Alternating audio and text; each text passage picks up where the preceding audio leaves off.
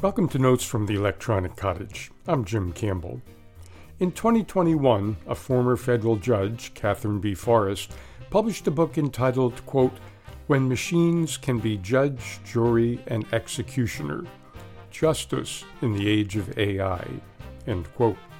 While Judge Forrest made it clear that she was talking about narrow artificial intelligence, or AI, in her particular case, AI used in the context of our justice system, for example, AI implied to predict things like whether someone is likely to commit a crime again, or where it was most likely that a crime would be committed.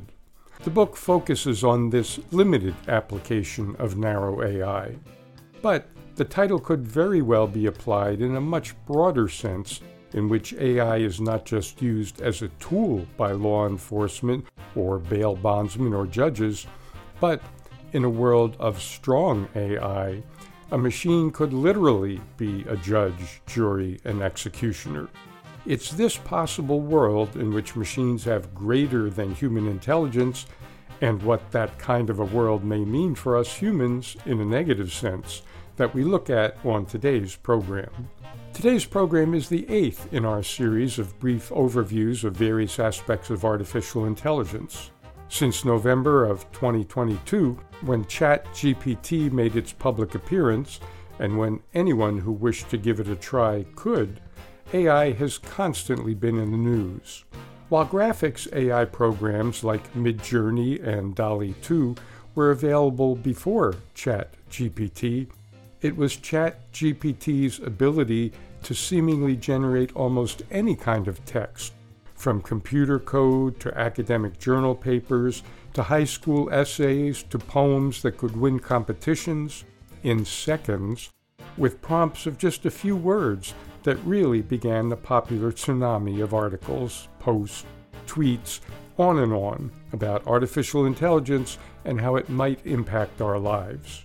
What if strong artificial intelligence, often referred to as artificial general intelligence, or AGI, were to come into being within the lifetimes of those alive today? Could that happen? There's a growing sense among those working in AI that AGI could actually happen, and much more quickly than many of us thought even a few years ago.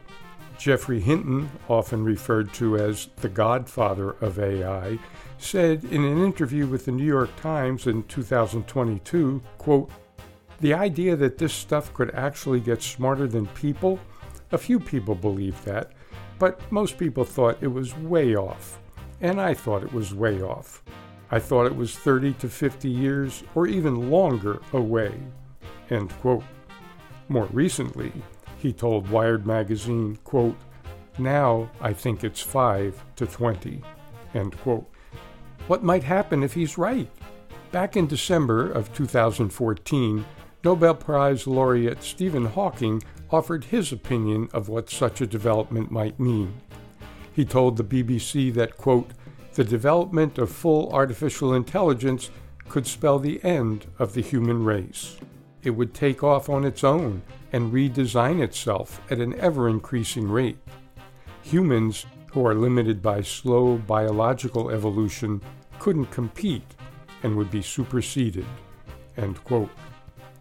Fast forward from 2014 to May 30th, 2023, when hundreds of technologists, including many working in AI, signed a one-sentence statement published by the Center for AI Safety. This is that single sentence. Quote, "Mitigating the risk of extinction from AI should be a global priority alongside other societal scale risks such as pandemics and nuclear war." End quote. Whoa. Extinction, pandemics, nuclear war, and AI in the same sentence? Not a comforting combination of words. But even if Hinton and others are correct about the not-so-far-off development of strong AI, must it mean a road to human extinction? Some think, instead of human extinction, that AGI could lead to human flourishing, a sort of virtual utopia, a view that we explored in a previous program in this series.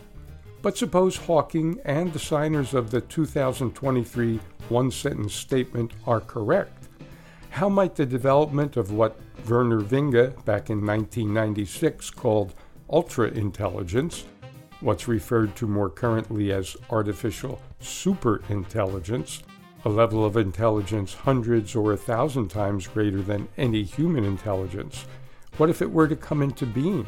Why might that lead to the possible extinction of humans? Some have asserted that superintelligent machines that can improve themselves, program themselves, communicate with one another on their own terms, supply the energy that they need to survive, set their own goals.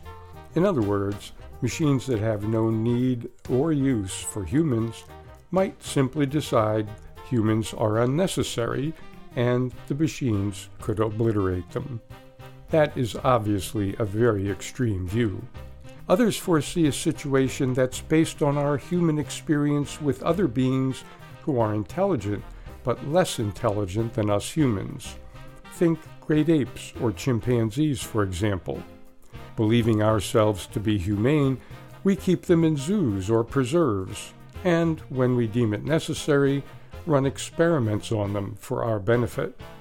Whatever the level, ranging from diminishment to extinction, there is the possibility that humans of the future are not in for a good time, or perhaps any time at all.